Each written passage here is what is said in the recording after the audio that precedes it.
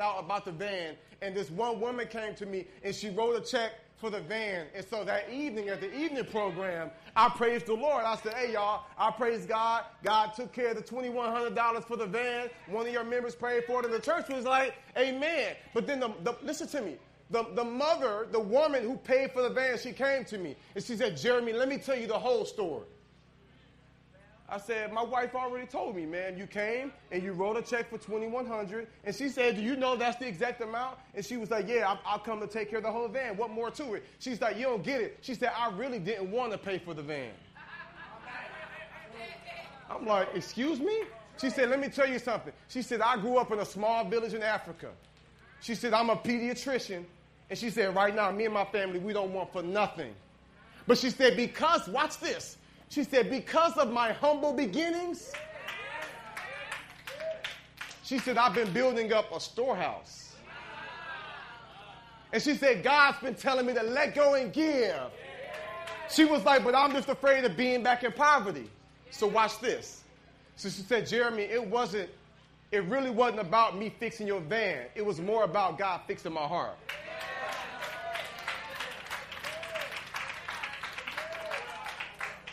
So I don't know who that's for. I'm just saying, sometimes church folk feel a certain way, man, you keep giving. You can't be God-given.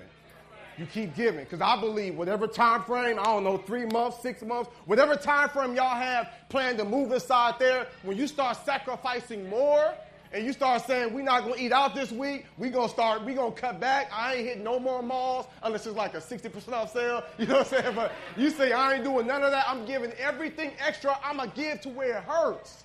Like the Bible talks about that. And it ain't nobody, I promise you. Your pastor has not came and told me anything about like the financial position when I swear before our Jesus. What I'm telling you is what God is telling me to tell you. There is power in giving. There's a community, Euclid. Euclid is like, I need more. And God wants for y'all to be that nice, cool pool of water for a community that's thirsting for salvation. And so before I preach, I just want to challenge y'all. Keep giving. Don't think I gave it. It's God money anyway. You can't be God-given. That's why I wasn't surprised when homeboy won. The $20,000 that your pastor won. When I first heard the news, you would have thought I won. I was like, boom. I said, yeah, boo, we won. She's like, well, we won $20,000. Because I feel like I'm part of the family. But I never forget when I was at y'all church, when I was crying, he was crying, and he said, man, God telling me to give a little bit I done saved up. You can't be God-given. God will honor your sacrifice. It's his money anyway, and it's to reach his people. And so let's just pray again. God, so that was like a little commercial. Do what you got to do, Lord, so that we can expedite this thing, Lord. We should be anxious for nothing, but I ain't gonna lie. We are anxious about souls. We are excited about seeing people delivered and restored, God. So I pray that you will bless your children with the means to give more, so that we can push the movement, so that we can push you, Jesus, so that we can share your love, your grace with this community, Lord. So do something special here. Continue to give to us, and we promise, God, we'll give back to you. In the name of Jesus, we pray, amen. The fight for your life. The fight for your life. We are all in it. I feel like I'm fighting for several different aspects of my personal life, just for me personally. It's a fight, and it's not easy. And I've been sitting back thinking about this theme over the past couple of days, and I'm like, okay, God, give me something to fight for your life. I've just been really soaking this whole notion in for the fight for your life, because the reality is many of us are fighting, and some of you don't even recognize you fighting. Some of you, life is pretty good right now. Everything is smooth, and you don't even know you're fighting a spirit of complacency. And we live in an area, in a city that's hurting, that's dying to fight for your life. The enemy is saying, I don't even have to really afflict them. As long as they're comfortable and good, I got them. The enemy is saying, as long as I can distract my children, I got them. So I've been thinking, I'm like, man, God, the fight for your life, like, what word, what you want me to give them? And God brought me to a story. Anybody familiar with King Jehoshaphat? Just raise your hand if you are, just a little bit. We're going to talk about him for just a little bit this morning, because he experienced something powerful, and what God told me is, God said, son, the problem is my children are in the fight for their life, but the problem is they doing the fighting. Only like 6 of y'all. All right, so watch this here. God says, son, everybody in the fight for their life, but the problem is they won't let me do the fighting. The problem is my children trying to do the best they can, but they not completely surrendering to me. And don't you know you can't win the fight without Jesus? You can't, listen to me, you can't win without him. The problem is he's allowed us to experience a little bit of success in education, and we think we smart, we think we deep, we think we got it going on, and God like, you don't get it. You can't do it without me. And so here in the Bible, turn with me if you will. Yeah, turn with me if you will to 2 Chronicles chapter 20. Real quick. 2 Chronicles chapter 20. I'm going to read some real quick. Can you turn me up? Can we get a little bit more volume? I want to make sure we all hear this. 2 Chronicles chapter 20. Now, this is deep, okay? So you've got here King Jehoshaphat. He's got a whole bunch of people. And God, in a very special way, God puts his children in a position where they ain't got no choice but to lean on him. You see, some of you, you're in a position right now, and you feel like, man, why this happened to me? And God is like, I got you here because we ain't never talked so much in your life. I got a good friend of mine, John Simone. We be on the prayer line in the morning together. And he came to me one day, and he said on the prayer line, he was like, man, I am so grateful to be going through all the issues I'm going through in my marriage. I said, you grateful for all the trials you're going through? He said, yeah, man, because I've never been this close to God. He said, this position that God has me in, it's keeping me on my knees. So for some of us, God is like, I'm going to allow you to be in a fight, and I ain't going to let you do nothing. And so since you got the handcuffs, all you can do is fall on your knees. So God is like, I want to bless you. I want to take care of you. But if I allow you to stay comfortable, you'll lose your soul. It's weird. He's like, trust me, God wants us all to be happy. I got scripture to back it up. He wants us to be living the best life ever. But he's like, some of my children, if they got it too easy, they're going to forget about me. All right, let's turn to your Bibles real quick. I got a lot to share in a little bit of time. You'll get it. 2 Chronicles chapter 20. I'm just going to read verse 1. This is a very long story. I'm just going to read verse 1 and kind of fill in the stuff in between. After this, watch this. The Moabites, the Ammonites, and the Maonites came to wage war against Jehoshaphat. How many people, how many armies did I just name? 3 armies about to wage war against King Jehoshaphat and his people. It's one thing to have one army. You know, you got an army of 100,000, about to fight an army of 500 or something like that. But 3 different armies? I'm thinking Jehoshaphat, who you upset? For 3 different armies to want to wage war against you at the same time. Pastor, it's one thing. Let me talk to you. It's one thing if you got a beef with one person, and after that scuffle, you knuckling up, you leave that, and then somebody else want to box. But you got, or it's 2 guys, but 3 different armies at one time come against the children of God. So when I first read this, I'm like, ooh, this is going to be good right here. You know what I'm saying? Because that's the crazy thing about the Bible is we give a lot of credit to these guys that make these movies. George Lucas with Star Wars, yeah, but a lot of them, they not that creative. They come to the Bible and they take little stories and they twist it. The Bible is something special here. Pick it up, young people. I'm telling you, man, this got some good stuff. So when I first see this, I know how the story ends. So let me see what happens here in the middle. So now you got 3 armies coming against the children of God, his people, King Jehoshaphat, 3 of them. And they like, okay, what are we going to do? And so let me say this here. Verse 15. Watch this. Because at this point here, King Jehoshaphat, he goes to God. And he's like, God, I can't. He's like, I can't do it. We're your people. You delivered us. You brought us to this land. We can't fight these armies. So he starts praying to God. Look what the word of God said. He then said, listen, King Jehoshaphat and all who live in Judah and Jerusalem, this is what the Lord said. Be not afraid. Do not be discouraged because of the vast army. For the battle is not yours, but God's. Watch this. Watch this. Tomorrow, march down against them. They will be climbing up by the pass of Ziz, and you will find them at the end of George in the desert of Jericho. Watch this. Verse 17.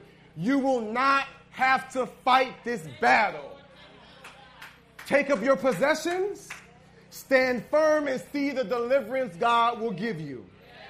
Judah and Jerusalem, do not be afraid. He says again, do not be discouraged. Go out and face them tomorrow, and the Lord will be with you. So let me tell you what happened here. This is how the story goes. They get word that 3 armies are coming to get them.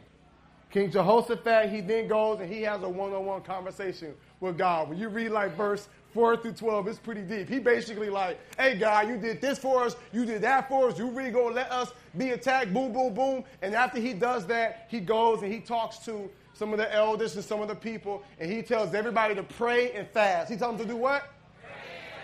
You'd be surprised what happens when you start putting a little fasting with your praying. Everybody in one accord, and the word of God says that the Holy Ghost hit one of the young men.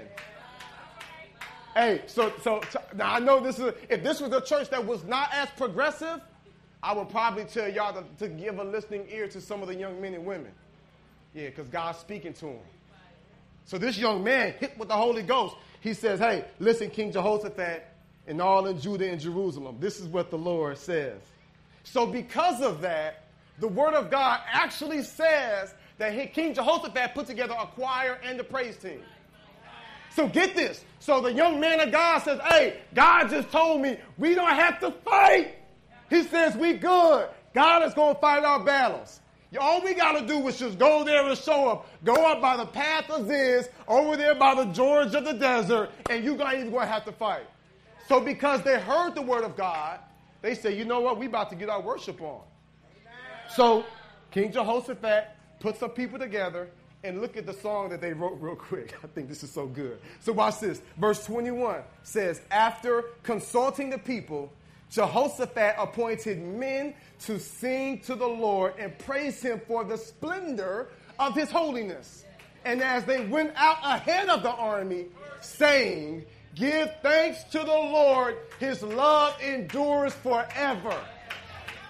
All right, let me rewind because you missed this. Because some of y'all, you think you're not even in the doggone fight. You think you in the fight of your life. You don't even know how to fight.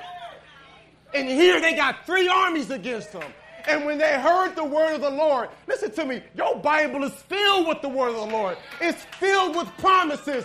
But for whatever reason, you don't believe it. But if you just believe in the power of God, if you take his word literal, if you believe that he lived back then and he's still alive today, everything changes. The problem is we don't really believe.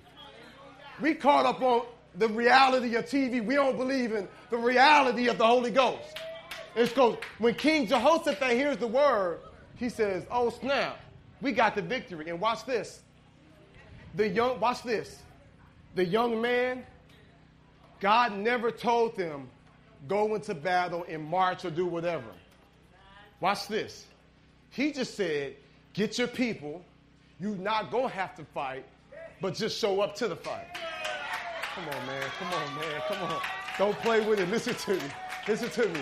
He never said, rally your people together. Because there are sometimes when when God was like, all right, children of Israel, I want y'all to fight, and you go win. No, not this one. I promise you, not this one. He said, get your people together, march your army down there, show up to the fight, but you ain't going to have to fight.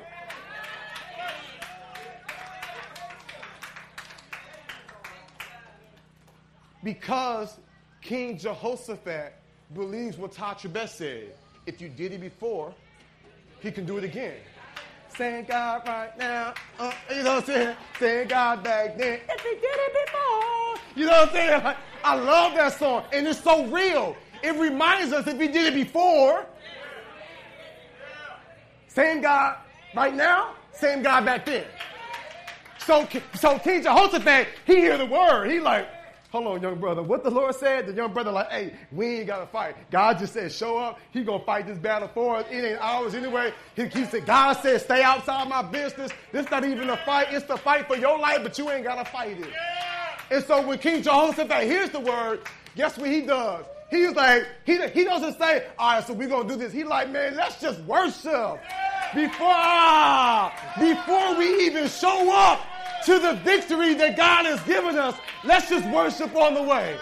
So he like, praise team, get together.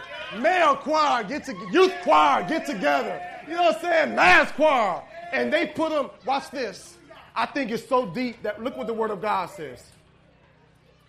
After consulting the people, Jehoshaphat appointed men to sing in the praise choir for the splendor of his holiness, and they went out ahead of the army.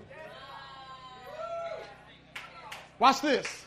The word of God says that the praise team went ahead of the army. So it's not like, look at this, I ain't never thought of this, but look at like the psychology behind the scripture here. What the average person that's got little faith would do is, okay, so put together the army, y'all go down there, and I'll have the praise team in the back. So after we get, watch this here, don't be distracted. There's a reason why they worship on the front end. I don't know how you and I would do it. We would probably be on some, all right, army, I need y'all to go, and then we're going to put the praise team in the back, and then after we get the victory, we'll be prepared to worship. But what the man of God says, he got the word and said, huh? We already won? Hey, y'all, we ain't got to fight. Oh, we ain't. Hey, praise team, come on, praise team. Everybody grab the drums, the cymbals, the keyboards, the microphones. Let's go worship. And watch this. And because God told us to show up, we'll go ahead and bring the army with us. But we go worship first. That's the life of a Christian. Because far too many of us, we on that, all right, God, when you deliver me, then I'll give you thanks. God is telling us here, before you even fight, before you show up, you give me praise in advance. And I just believe that it's your praise that executes the victory. I believe that it's in your worship that you gain the strength of the victory. Because that's what you see here in the Bible. So look what happened here. Man, come on, Holy Ghost. Here's the song again. Give thanks to the Lord, his love endures forever. So it probably went something like this. Give thanks to the Lord, his love endures forever. Give thanks to the Lord, his love endures forever. Give thanks to the Lord. That's good. His love endures forever. Give thanks to the Lord. His love endures forever. Give thanks, give thanks. Give thanks, give thanks. Yeah, give thanks, give thanks. Come on. Give thanks to the Lord. Yeah, give thanks, give thanks. Yeah, give thanks, give thanks. Now they marching. Give thanks. Give thanks, God. Give thanks to the Lord. Woo, yeah, that's good. So watch this. I promise you, I ain't make that up. Give thanks to the Lord. His love endures forever. So just the lyrics there. So when they got the word, they just felt the love of God. So they like, before we even do what he told us to do, let's just worship God. And so they like, man, let's just give thanks to the Lord. His love endures forever. Sometimes God has to put you in a position and then tell you he'll deliver you so that you can experience his love. It's like sometimes when you need something from somebody, you don't really know the level of that friendship until you need something from them. You know what I'm saying? So it's like if somebody needs $1,000 and they're like, hey, man, I really need $1,000. And they're like, hey, I got that $1,000. Because you were in need, it puts you in a position to receive that love from them. And so God said, I got to put my children in a little need so I can show them how much I love them. I just want to encourage somebody here. I just want to encourage somebody. Some of you in a position right now, and you like, woe is me. And God is like, no, woe is me. I put you here so I can deliver you from it. The battle ain't yours. Yolanda Adams said that back in 92. 92, the battle ain't yours. Come on, that's good. Yeah. The battle is not yours, it's the Lord's. I wish I could sing that thing. Anybody know it? I want to sing that thing. What is it? There is no, come on. All right. If I could do it, I promise you I would. Let me be obedient to the Spirit, though. All right. There ain't no hurt, man. In all seriousness, Think about your life for just a moment here. Look what the Word of God says in verse 22. I want y'all to get it, that's all. I want y'all to get the power of God and how you were allowed to activate that power inside your life. Shh, watch this here. As they began to sing and praise the Lord, set ambushes against the men of Ammon, Moab, and Mount Seir, who were invading Judah, and they were defeated. Watch this here. Look how it happened. Because when I read it, I'm like, how did they get defeated? God, like, I ain't going to, some things are mysterious. God, like, I ain't going to tell you. He tells it to you here. Watch this here. As they began to sing and praise, get this. Verse 23 says, the Ammonites and the Moabites rose up against the men from Mount Seir. That's weird. So it's 3 armies marching to fight God's people. 2 of them start beefing all of a sudden. The Ammonites and Moabites rose up against the men from Mount Seir to destroy and annihilate them. After they finished slaughtering the men of Mount Seir, they helped to destroy one another.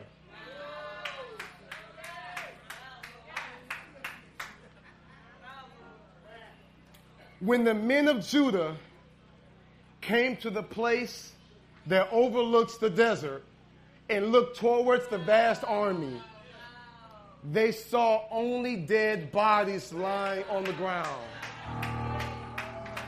The Word of God says that no one had escaped. So I'm going to stop right there before I get to the real good part, because you're probably thinking, like, that's the good part. Let's rewind here. The children of God are in a bad predicament. There are 3 vast armies coming to destroy them at once. The leader, the man of God, goes to God and says, God, we're your people. I mean, he is crying out to God. You've done this for us. You've done that for us. I know you can do it. Can you help us again? Like, you did not bring us this far for us to be defeated by these clowns. Help us, God. So he goes and tells other people, let's pray, let's worship, let's fast. Let's just fast and worship. In the midst of that, the Holy Spirit hits a young man. I think his name was Juriel. And the young man says, look at what the Lord has said. The young man says, we do not have to fight this fight. The battle is not ours, it's God. And then he says that God said, just show up to the fight, but you're not going to have to fight. So they heard loud and clear what God was going to do. And because of that, I want you to get this. Because they knew that God was going to deliver them, that moved them into worship.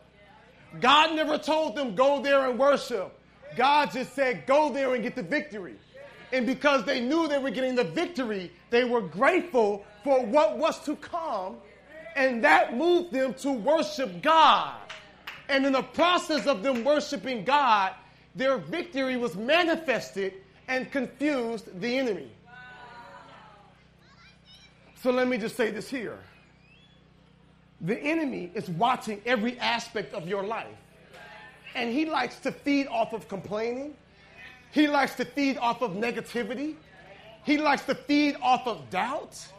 You don't even know that you're surrendering to Satan. Watch this. When you adopt this mindset of fear.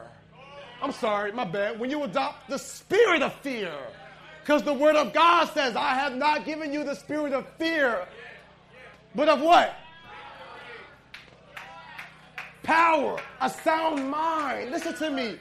God is like, I didn't give you that spirit.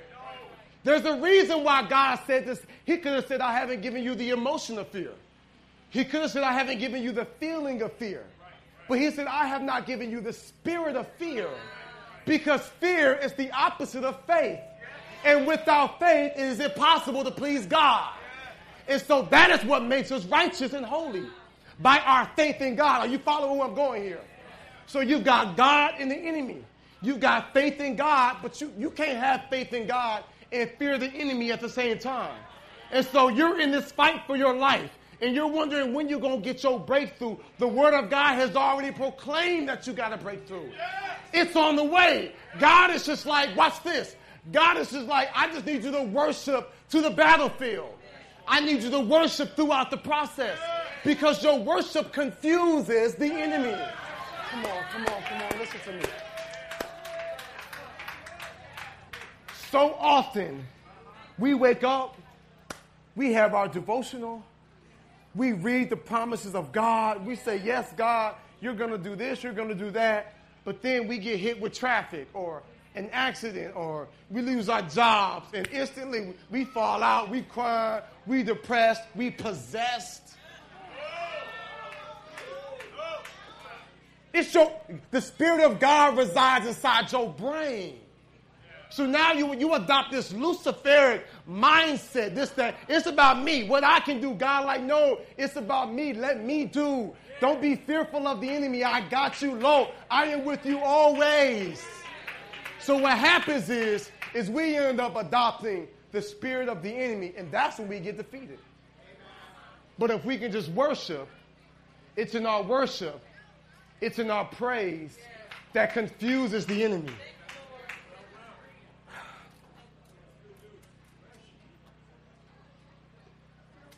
When the men of Judah came to the place that overlooks the desert and looked toward the vast armies, they saw only dead bodies lying on the ground. No one had escaped. Imagine that. I just want you to just see what God can do. It's stuff that's happening that you're not even seeing that's happening right now. You complaining about some stuff, and God has already worked that situation out. God is just like, I'm waiting to reveal it to you when you recognize that I got it under control.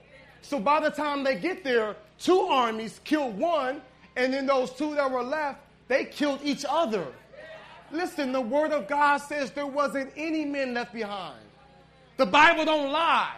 If it was a couple, the Bible would have said most of them killed each other and only a few escaped. No, they all killed each other. I wonder if it was like mano y mano, like you got one Ammonite left and one Moabite, and they just like, they both just died. I don't know what happened, but God took care of all of it. And then look at what he did. So Jehoshaphat and his men went to carry off their plunder. You know, that's like all the equipment, the horses, the tools. And they found among them a great amount of equipment and clothing, and also articles of value, more than they could take away. There was so much plunder that it took 3 days to collect it.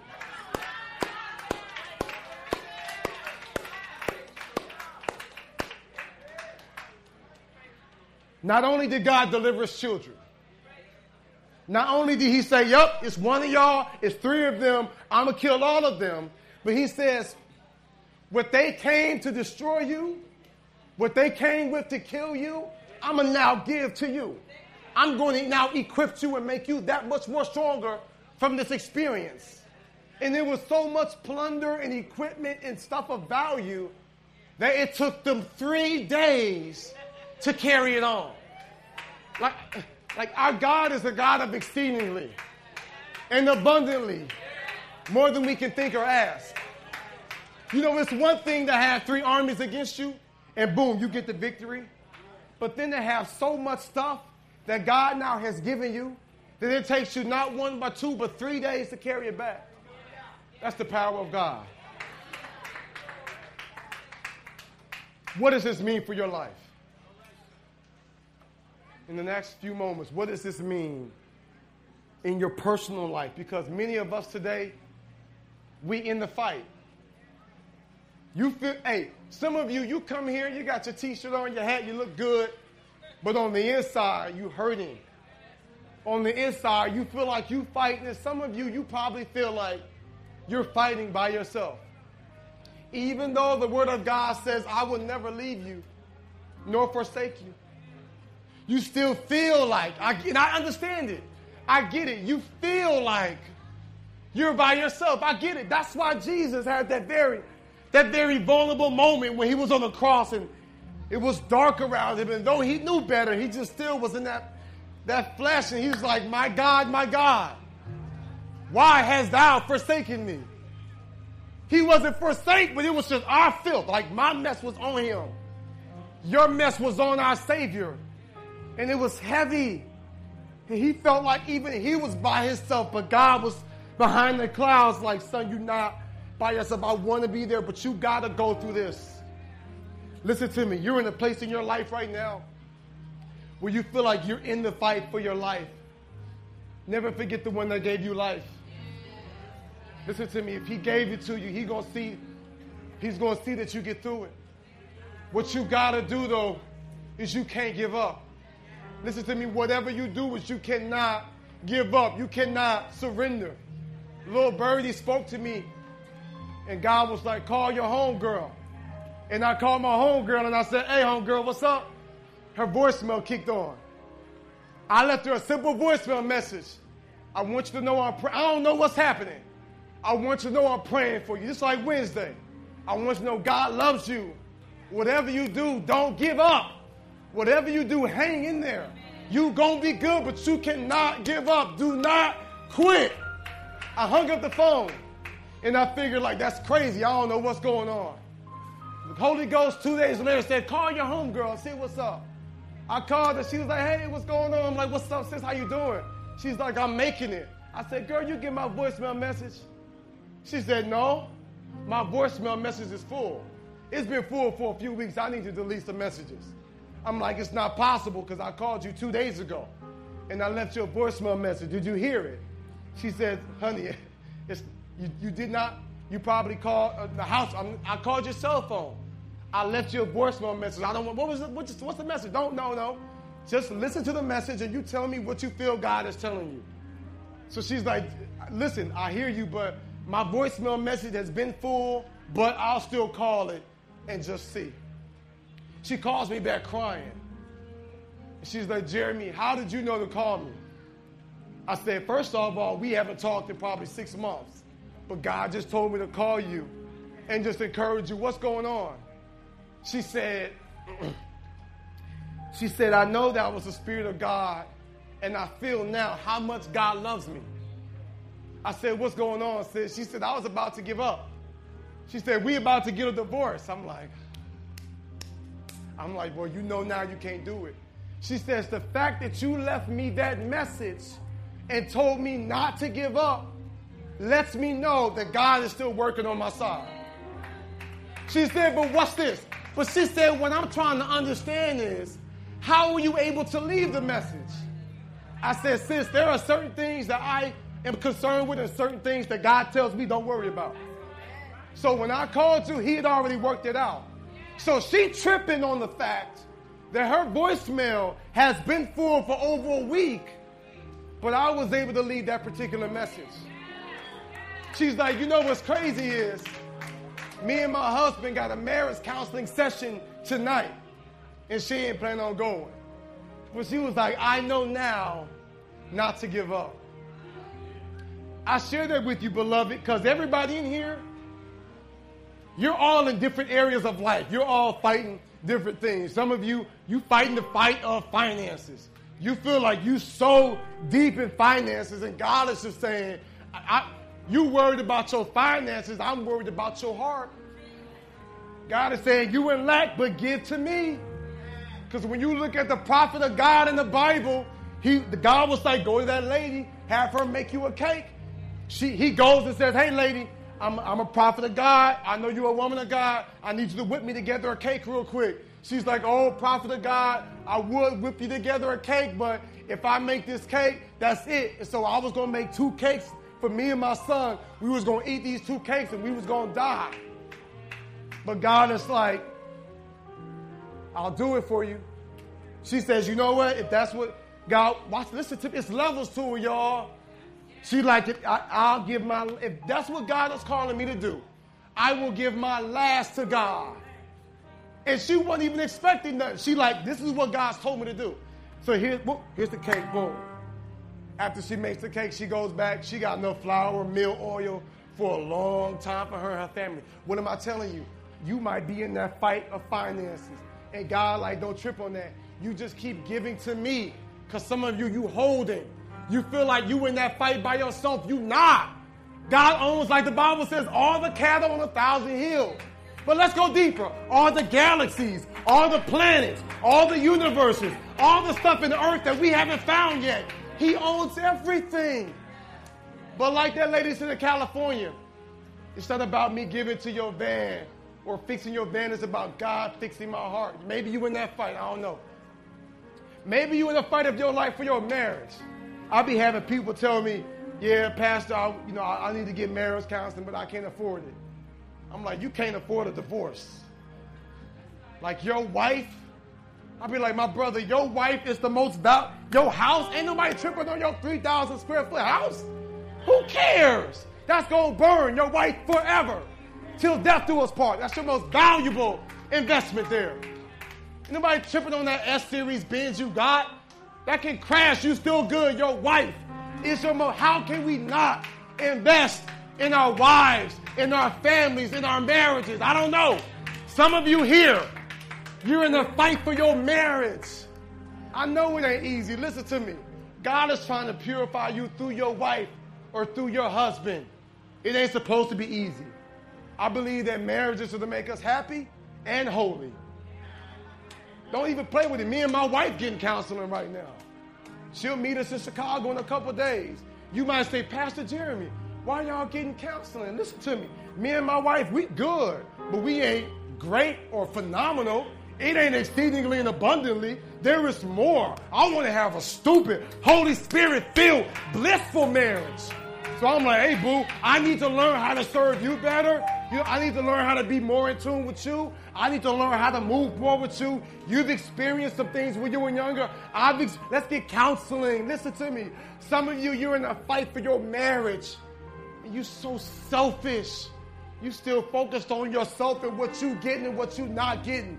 That ain't the spirit of God. God has a spirit of giving, a spirit of protecting, a spirit of covering, a spirit of service. That's the power of God. Some of you in the fight for your character. Your character is raunchy. You one way in the public, but in private, you're a monster. You think you fooling people? You can fool us all day long, but you can't fool Jehovah. And he is like, I got you in a position because I don't want you to give up. I want you to get closer to me. I want to feel you in my spirit. I want to strengthen you. Some of you, you got issues with your families. You feel like you fighting generational curses. You are. It is not easy, but God is still with you. And what we cannot do, family, is we can't give up. That's it. The fight for your life. The only time we should surrender is when we surrender to God. Because when you wave the right flag to Jesus and you say, all to Jesus, I surrender. When you say, Jesus, I surrender to you, that's when you get the victory. That's when you get your strength. That's when you get that next level covering. And when you get the victory, as we learned today, all God is calling you to do is to worship him. That's where your power is. You want to see how you fight back? You want to figure out how you can aid and assist Jesus in what he's doing in your life? Is you just surrender to God. You just put your hand up and say, God, I can't do it.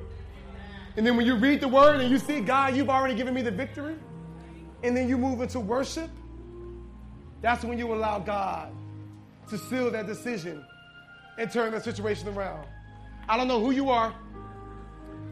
I don't know what you're going through. But there's about to be a baptism that's about to take place. And I got no doubt that there are people from the city of Euclid, from the city of Cleveland, this area, that there are people in our church. It's about 30 more people that need to be baptized. But at some point, you got to get to a point where you surrender everything to God. That's the thing. I surrender all. You still got the mask on? You still kind of trying to do right? No. You can't run from your sins, but you can run to a Savior. And Jesus is crazy about you. I told y'all before, when I started having my conversion, my grandmama told me 3 things. She says, baby, God loves you. God will forgive your sins and God still wants to use you. I'm like, Grandma, how does he use somebody like me? She's like, baby, you ain't that good of a sinner. All you got to do is surrender. So let me just tell you, trust me, God ain't tripping on what you did last night or that little thing you're struggling with. Trust me, God is focused on your future.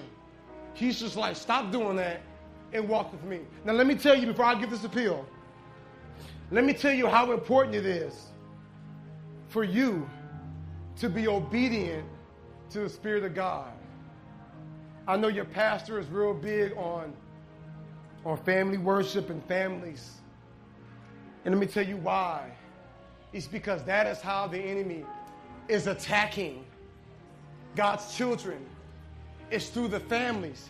He's like, if we can have broken homes, we got young girls that grow up and they don't have their father there and they look for the love from any knucklehead that's going to show her attention. Youth grow up in a household and your father ain't there. The young guys, they want to adopt what they see in TV, like broken, battered, confused. Listen to me. The family element is strong. I believe that there are some families that need to get baptized. There are some husbands. There are some wives. There are some young people that need to say, you know what, God, I want to go to the next level with you because I've been fighting by myself for a long time, and I need you to fight with me. Can I just get those who are going to be baptized to just join me up front? Praise God.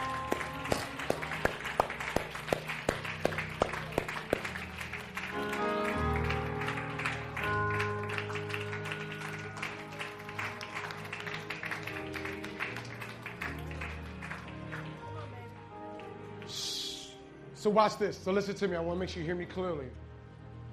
There was a point in the Bible where Jesus was away praying.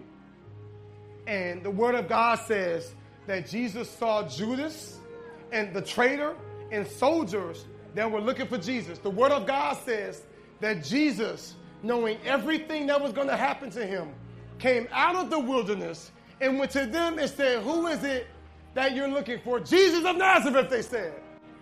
Jesus said, I am he. And when he said that, they fell to the ground. That force, that power knocked them to their feet. But what I want you to know this afternoon is there's something special about being desperate for God.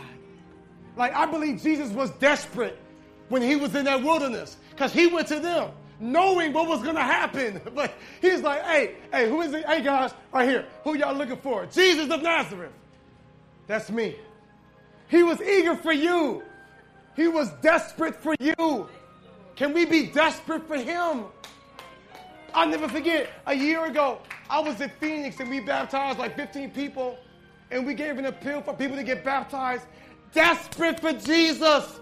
20-something people jumped in the water fully clothed. They were like, I'm tired of the pain. I'm tired of the struggle. I'm tired of fighting by myself. They said, I am tired. I want to be baptized. Forget the shoes and the wet clothes. I need Jesus. Who are you? I ask that you join us now. There are some people that's tired. I need prayer warriors praying. Prayer warriors, I need you praying. You're tired. And you want to say, today I choose Jesus. Today I choose victory. Today I choose to be baptized with this group. Where are you?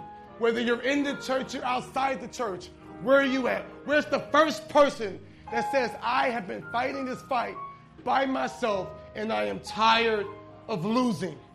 I ask that you join us up here right now. Where are you at? This is the best decision you can make in your life. Take your time and think about it. Prayer warriors, I need you praying because there are more people that need to say, God, today I choose to give you my life. I want to go all in with you. I don't want to sit back and smile at them being baptized, knowing in the back of my mind that I should be there. Where are you at? There's a young man. Yep, there's a man that's a man of good, but God is saying, I want you to be a man of God. You're leading your family. You're a pillar. People see you. People watch you. What you do, it has an effect on people, and God is calling you. Where are you at? To my sisters, To my young sisters, where you at? To the older women, where you at? Where's the first person at? I don't have to ask if you're here. I know that you're here. Father in heaven, God, can you just give us a release? Let me ask for that. Can you give us a release, Lord? For whatever reason, they're still thinking about what people are going to think or say. Or if he says this one thing, I don't have nothing clever to say, Holy Ghost. I don't have anything clever to say, Lord. We need for your spirit to move and to draw them, Lord. They're sitting here and they're poor, blind, and naked. They think they got it going on. But, Lord, they need you in their hearts. They've been fighting this thing for a long time, and today, Lord, they need to go all in with you. Tell them, Lord, we can work out the clothing, the change of clothes. That's easy. We're prepared to receive them, Lord. Send extra angels to fight on behalf of them. Fill them with your spirit, God, so that they can choose you, the obvious choice today. In the name of Jesus, we pray. Where are you at?